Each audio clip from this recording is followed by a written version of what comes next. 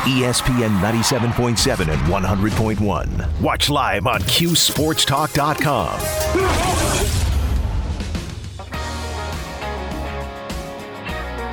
This is the 315 with Brian Higgins.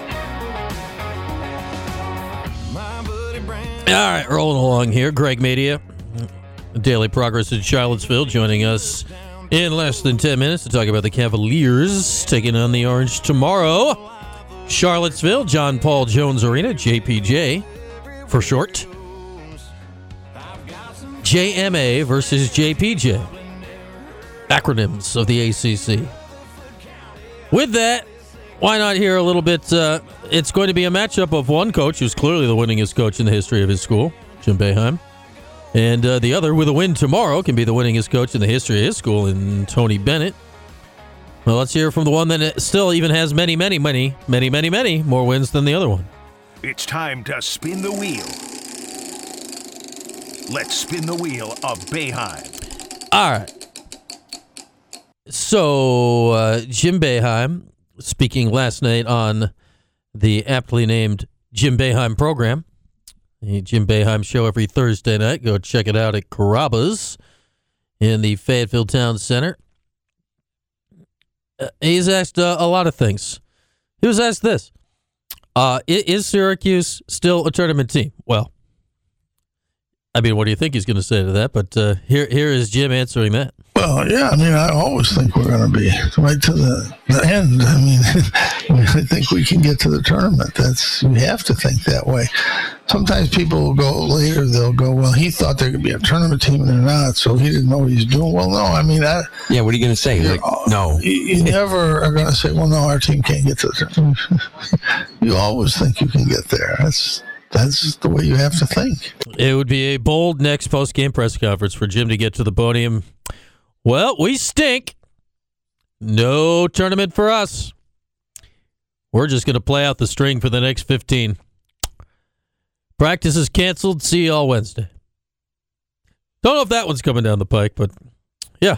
Of course, Jim Boeheim's opinion on if his team is a tournament team matters not as far as how that actually goes. And, we've talked about it, net rankings, this and that. And obviously, if Syracuse can possibly trend in that direction, a win Saturday would go a very long way toward kickstarting that campaign. But I think this year, just based on the way the season started, losses to Bryant and Colgate, which are turning out to be not even quote-unquote good losses necessarily at this point by the numbers. We're so far away from remotely considering that while, yes, a win this week would go a long way towards something like that, I just don't think that thinking about it is necessarily worth it exactly this time of the year right now. Because this team is so far off the radar. They can still get there. Their record is okay enough that they can get there, but they're going to need multiple of these type of wins going forward. But Saturday presents the, best opportunity thus far in the ACC season to get one. And along with the Illinois game earlier this season, road games, good teams, your best opportunities you've had to pick up one of these big-time wins so far. Can the Orange win the game tomorrow? Sure. Is it going to be easy? Absolutely not.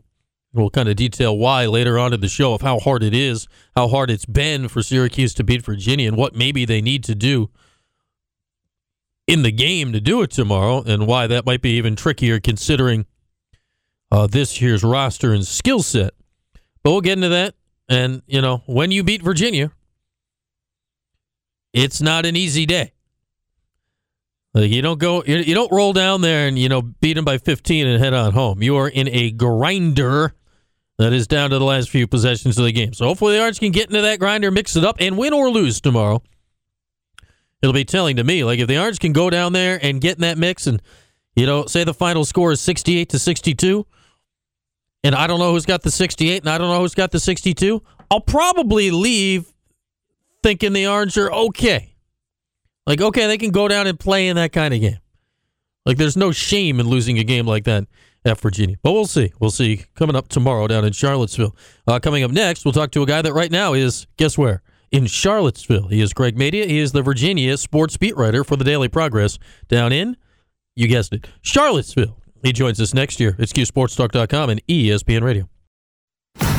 ESPN 97.7 and 100.1. Watch live on QSportsTalk.com. All across Central New York, it's the 315. Here's Brian Higgins. Well, if you missed the breaks on QSportsTalk.com, you just don't know what you're missing. We spent the whole break talking about cake and cannolis. 4.5 straight minutes, cake and cannolis. And if you don't want to hear about that, you don't get the show. All right, roll along here on this Friday. And you know this, if you tune into this program at this time on a Friday, we missed it for a couple of weeks. We didn't miss it. It was just other days of the week. But we're back in the normal swing of things after the new year. We're through the holidays, which means we are here to give or take 250, 245, 255. The last segment of the first hour on a Friday. We'll call it that. It is time. It is time for us to get some picks. Could we have the money now? The answer is no. I'm afraid I must insist. I'm telling you, it's a lock. But it rained last night. Exactly. What if there was a restaurant that didn't serve any food and just served up gambling? This wuss loves the slump. It's in his bloodlines. I thought gambling was illegal. Not if no one sees you do it. Father was a mutter. His mother was a mutter. His mother was a mutter. No, I think it still is. But not if no one knows about it. I didn't know you know how to play poker, Lois. Yeah. Well, how you doing? Yeah. That's good, honey. Guaranteed bets. The man is a gambler. Results not guaranteed. Pay that man his money. It's the man who sort of knows. And here's what the man who sort of knows thinks he knows this week. Well, as we know from earlier editions of this fun segment of radio, the man that sort of knows is not afraid to stray from the big four American stick and ball sports into different realms of the universe. We had a lot of cars turning left back in the fall. We had football north of the border, all in very profitable ways. Well, today begins, well, yesterday technically, but the 2023 PGA season has begun. And it begins with the Tournament of Champions somewhere in Hawaii. Lovely Hawaii. You know who's good at the Tournament of Champions? Jon Rahm. You know who's tied for the lead right now at the Tournament of Champions? Jon Rahm. He shot 9 under yesterday. And in a tie for the lead. His over-under, he shot 64 yesterday. His over-under on his score today is 67.5 strokes. So if he takes 67 or fewer strokes in round 2, and he tees off, I believe it's 5:30-ish Eastern time due to the whole being in lovely Hawaii thing, he will be going for what would be his 7th straight round under 67.5 in lovely Hawaii at the Tournament of Champions. So take Jon Rahm and the under. The juice is not making it an exceedingly profitable bet anymore, but predict Jon Rahm to go, it's not even all that low for him, under 67 out there at the Tournament of Champions. But Jon Rahm to not hit the ball all that many times today. In the National Basketball Association tonight, it is the Bucks and the Hornets. We told you about the Hornets a few weeks ago, and if you followed that advice, you lost. We're going to tell you the same exact thing today. The Hornets give up a lot of rebounds to centers that play against the Hornets. The center that is playing against the Hornets today for the Milwaukee Bucks is one Brook Lopez. His number tonight is 6.5 rebounds. Take the over on Lopez. He has 3 straight double-figure rebound games, and he's coming off a career-high 19 rebounds the last time in which he played in a professional basketball game. Brook Lopez, the over, 6.5 rebounds tonight against Charlotte. In the National Football League on Sunday, we got 4 bets, 2 games, and 2 player props. The Bucs are playing the Falcons. Todd Bowles swears that he's playing his starters. Among the starters are Tom Brady, Mike Evans, Chris Godwin, Leonard Fournette, and all those guys. The team number for the Bucs on Sunday against the Falcons is 17.5 points. The man that sort of knows says take the over for the Bucs in that game.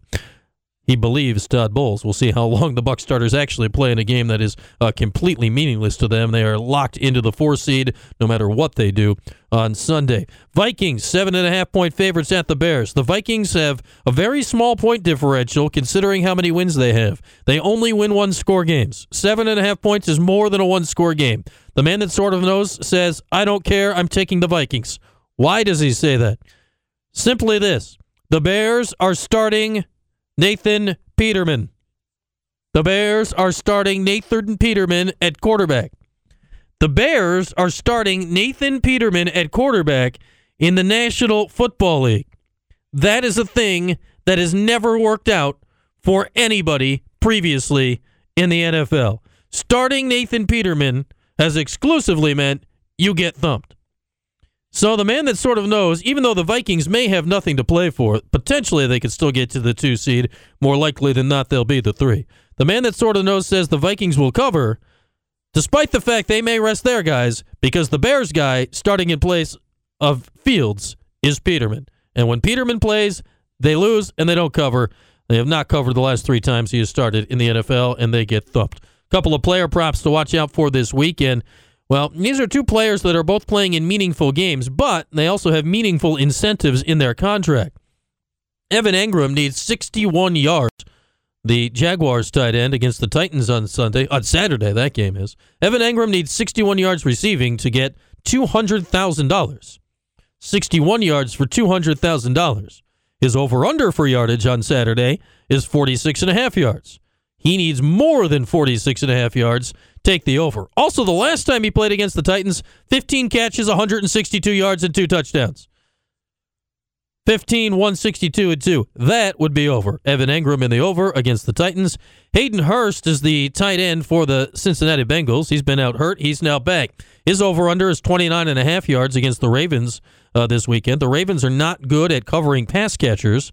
Hayden needs 2 catches, just 2 catches, to make $150,000.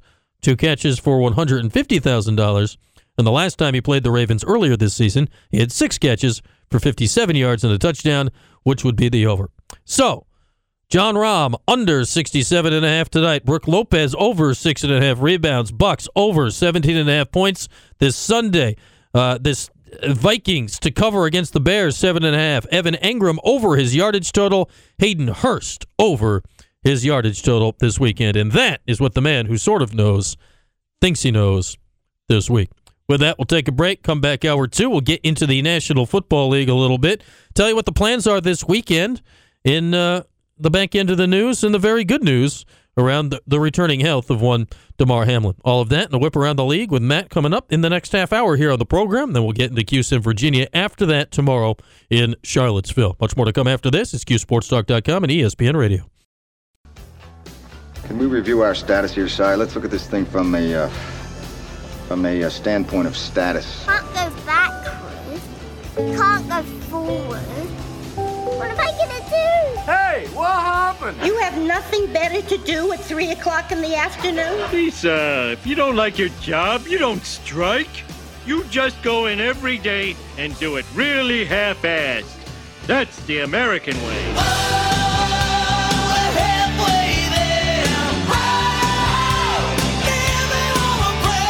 This is a great day.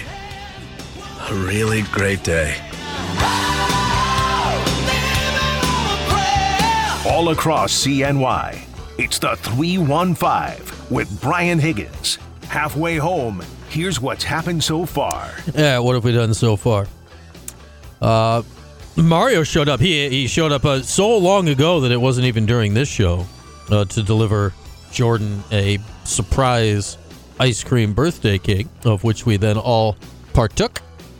And then Mario stuck around and gave us his picks. Bengals, Steelers, Panthers, and Seahawks in the National Football League. Akron on the collegiate basketball court tonight at Ball State, and Georgia in the national championship game on Monday. This week's Sacco Six-Pack. We heard a little bit from the Hall of Famer Jim Boeheim. We talked to Greg Madia, the Virginia beat writer for the Daily Progress down in Charlottesville, about tomorrow's game. And we heard from the man who sort of knows. He likes John Rahm not to take a lot of shots on the course tonight. Brooke Lopez to get a lot of rebounds. Bucks to score a lot of points this weekend. Vikings to demolish the Bears.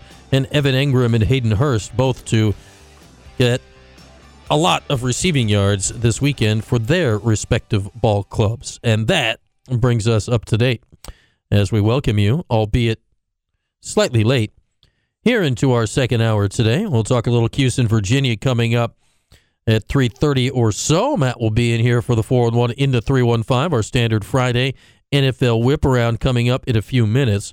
But let's start the hour with just a little update of where it appears things stand, A, with Damar Hamlin, and B, with all of the logistics around that regarding the National Football League here. And more great news about Damar. The Bills announced it this morning. Apparently it happened last night. We heard from his doctors yesterday afternoon that, he had communicated with them and whatnot. The next step was to get off the breathing tube, and last night he did that. So breathing on his own, he's not chatting away, but he's able to talk, and FaceTimed with the Buffalo Bills, his team this morning. They're in a team meeting. They FaceTime with the Bills. He mostly was able to, signal to them with his hands, but he did tell the group that he loved those guys, and I can't even imagine the reaction in the room when that happened. So very good news regarding the continued recovery of Damar Hamlin. It's hard to believe. This is Friday. That still happened less than 4 days ago.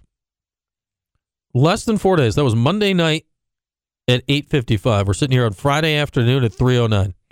That is less than 4 days ago that all that happened on Monday evening, and it is shocking the amount of things that have happened since then. Just did a quick check on his GoFundMe. It is trickling its way toward $8 million raised right now at $7.95 million raised to Damar Hamlin's going to have to, he's got a GoFundMe, legit now. He's going to have to create an actual charity with, lawyers and LLCs and all sorts of stuff. But he's got a lot of charitable money that he's going to be able to do something with when he's back up and about. As far as the trickle out, we've been leading into it all week about the logistics and what's going to happen. Are they going to play the game? How's it going to affect the 1 seed? Who's going to get the bye? What is going to happen with the playoffs? Yada, yada, yada, yada, yada. Well, the NFL owners, they had a meeting of the competition committee yesterday. They came up with a plan that then required a three-quarters vote from the owners to pass it. So they did that last night and voted today and passed what they came up with. And what they came up with is this. They will not be completing the game. And thank goodness. That just would have been unnecessary. It would have been unnecessary for a lot of reasons. Are you going to go make them play that game? Hey, let's pick up from the second the guy almost died on the field and keep playing. Yeah, let's not do that. And then it doesn't disrupt the rest of the playoffs and the timing and when the games are and all that stuff. But because that game isn't going to be played, and because that game involved the current 2 and 3 seeds in the AFC in Buffalo and Cincinnati, it has caused potential disruptions in where playoff games would be played and things like that. So, if the Bills and or Cincinnati finish within a half game of the Chiefs, they're going to play that game in the playoffs at a neutral site because of the fact that both of those teams have beaten the Chiefs. And if they played the same amount of games and ended up in a tie, that those teams would have the home field advantage. So they don't feel, even though the Chiefs will have won more games in this potential scenario as it plays out, and because they would have played one more game, they don't feel fair to make those teams go to Kansas City, but they also don't feel fair doing vice versa because neither the Bengals nor the Bills in these scenarios would have actually won as many games as the Chiefs, even though, had they would have had a tiebreaker. So there are potential scenarios for a neutral site AFC championship game between the Chiefs and either the Bills or Cincinnati, depending on results this weekend. Now, those results really would only be triggered if the Chiefs and the Bills both win this week, or if the Chiefs and the Bills both lose this week, are the only way this would be triggered in any way whatsoever. So that's something we'll watch out for going forward. They have not named where a neutral site would be, depending on any of this. There's speculation on Indianapolis, but nothing has been officially named on how that would go. The other scenario, a couple other scenarios, because right now the Bills and the Bengals will play the same number of games. The Bengals, had they were winning the game. It was 7-3, but they were up. Had they won the game, they would have, had a tiebreak on the Bills. Instead, They need the Bills to lose this week, and Cincinnati, if they win, Cincinnati, due to just normal tie-breaking procedure, would end up with the 2 seed over Buffalo, is how that goes. If they both win this week, or if Buffalo wins and Cincinnati loses, say they both win this week, the Bills would be the 2 seed, the Bengals would be the 3 seed, very likely on a collision course to a second-round playoff game. That game would be in Buffalo because the Bills would be a game up on them in the standings. The weirdest one of these at all is the situation in the AFC North involving the Bengals and the Ravens. The Bengals, at the moment, are a game and a half up in the division on the Ravens. Just saying they're a game and a half up with a game to play. I dare say they've clinched. Well, yes, but the Ravens beat them earlier this season. So if Baltimore wins this game this weekend, Cincinnati will end up being a half game better than Baltimore. But in that scenario, the Bengals will win the division, but there's a possibility in that scenario that those two teams could play again in the first round of the playoffs. And if that happens with the Bengals as the 3 seed and the Ravens as the 6 seed, which is actually reasonably likely occurrence going forward, they are then going to flip a coin to decide if the game is in Cincinnati or at Baltimore. The Bengals are not huge fans of this and voted against it, but did not have the votes. And the Ravens, in that scenario, they would have swept Cincinnati to do that. Now, Cincinnati beats the Ravens this week. If they do play again next week, then the Bengals would just host and they wouldn't worry about it. So a variety of weird circumstances coming up. And I think the idea of a neutral site game, kind of leaves everybody a little dissatisfied, is probably the easiest way to end up. Now, the biggest thing that they couldn't solve is that the Bills essentially, unless they win and the Chiefs lose this weekend, which is possible, but if that does not happen, the Bills will have lost their chance of the first round bye. And there's plenty of teams that win the Super Bowl without the bye. The Rams were a 4 seed last year, and they played the Bengals, who were also not the team with the bye, which was the Titans last year. And the Bengals beat the Titans in Tennessee, then beat the Chiefs in Kansas City, and then went to the Super Bowl. But there's just a lot of weird scenarios here in which, our team's getting screwed, sort of.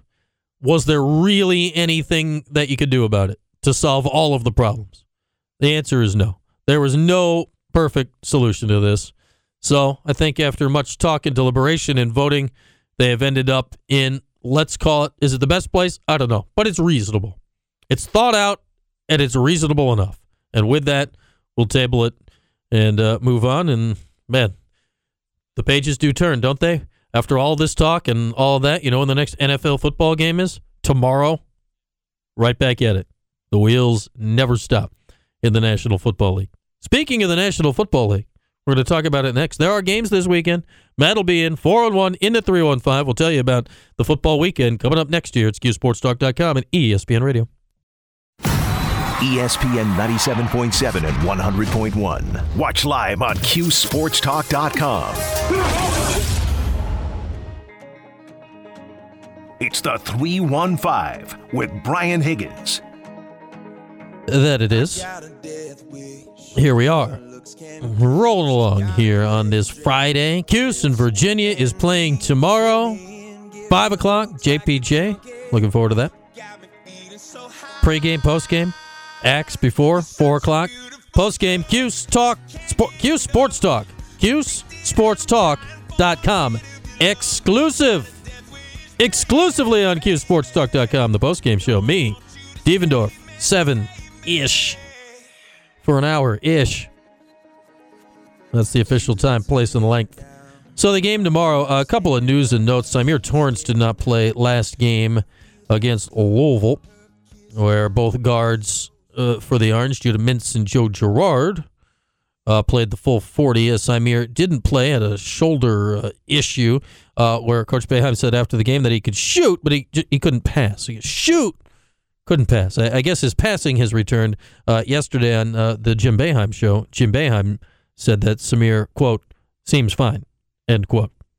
So I guess we should expect to see Symir in there tomorrow, which could be key. I'm not saying you got to go 3 guards or anything like that, but there could be moments of the game, as well as Judah has played this season, You are a freshman. You're going to Virginia. You're playing against Kihei Clark and Virginia's defense. That's different.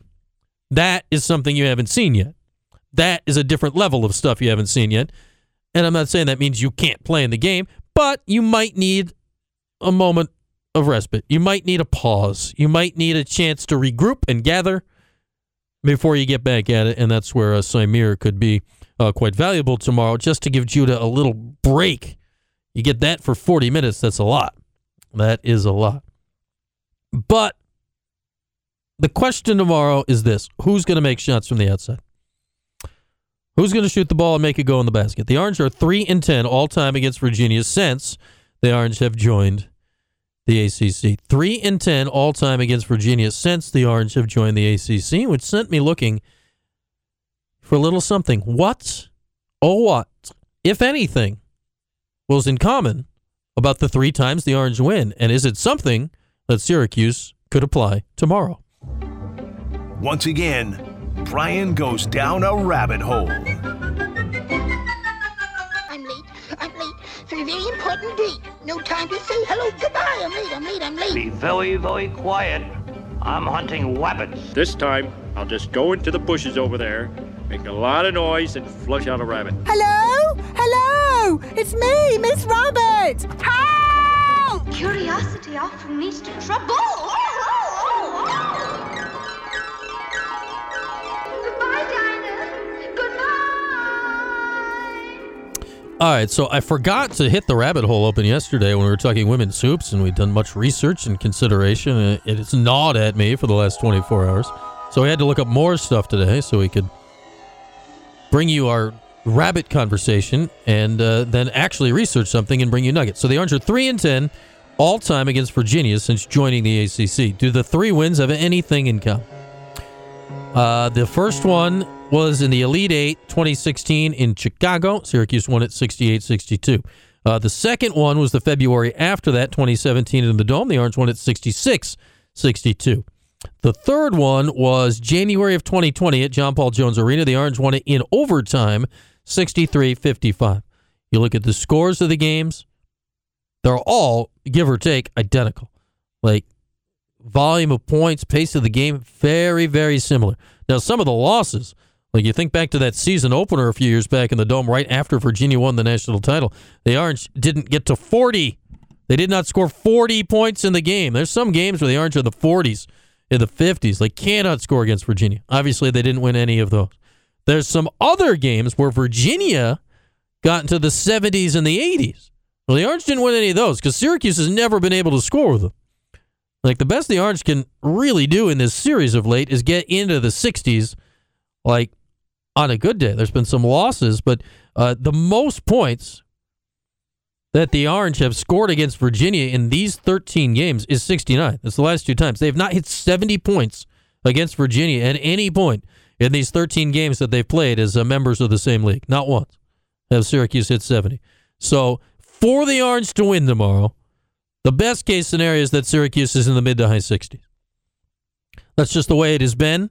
That is the way Virginia plays, and there's no real reason to see that changing tomorrow. Like, the Orange aren't going to go down there. We're not going to get to the final score. It's Syracuse 82, Virginia 78. That is not the game we're watching tomorrow. Now, Virginia could hit a lot of threes, and the final score could be it's Virginia 78 and Syracuse 57. Like, that's possible. Hopefully not the case, but that's possible. The other way, it has not historically happened once. So, okay, how are the Orange going to get these points? 3 wins, 63-55 overtime, 66-62 Dome, 68-62 Elite Eight. The Orange have not gone wild shooting the threes in those wins, so let's not go crazy. The best one was the overtime game at JPJ a few years ago. They hit 12 threes, 36 of their 63 points were three-pointers. Joe Girard was 5 of 11 in that game. Buddy Boeheim, Elijah Hughes were a combined 7 of 18, 12 threes in that game. Buddy hit 4, Elijah hit 3. In the Dome win in 2017, the Orange were 7 of 18 from 3. Again, not a high volume, but Tyus Battle, 3 of 6, Andrew White, 3 of 8. In the Elite Eight win in Chicago, the spring prior to that, the Orange were just 6 of 18 from 3. But you remember the threes in that game, don't you? Don't you remember? Because Malachi went wild late. Malachi was 3 of 7. and Tyler Lydon was 3 of 5. So what's in common from these games is the final score is ish about the same. And in all 3 of those games, the Orange had multiple players hit at least 3 3-pointers into the game. Multiple players hit at least 3 3-pointers in the game. All right, how's that going to happen tomorrow? Well, Girard has to be one. Okay. Half the problem is solved. Who's the other guy going to be? Is Chris Bell going to hit 3 threes? He's done it before. You can't plan on it. Could tomorrow be the day? Is he going to hit 3 threes over the top of Virginia's famed pack line defense? Doesn't seem highly likely. It's not impossible. Justin Taylor's from Charlottesville. He can shoot. Is he going to hit 3 threes? I don't know. He had the one game where he went hog wild. He hasn't had another game where he's gone hog wild. He's going home. That's interesting. If you like narratives, that's one. Who else could do it? Is Benny going to hit 3 threes? Man, I don't know. So that's what we're looking for tomorrow. Joe Girard from the outside, sure. He needs a partner in crime tomorrow from the outside because Syracuse has never beaten Virginia in an ACC game where there haven't been at least 2 guys that have hit multiple shots from the outside. So that's what we'll be looking for in the ball game tomorrow. Tipping off at 5 o'clock. Devo and I postgame. QSportsTalk.com exclusive after 7 or so. And we'll be there enjoying it with you. With that, our final break. What's on tap when we come back is QSportsTalk.com and ESPN Radio.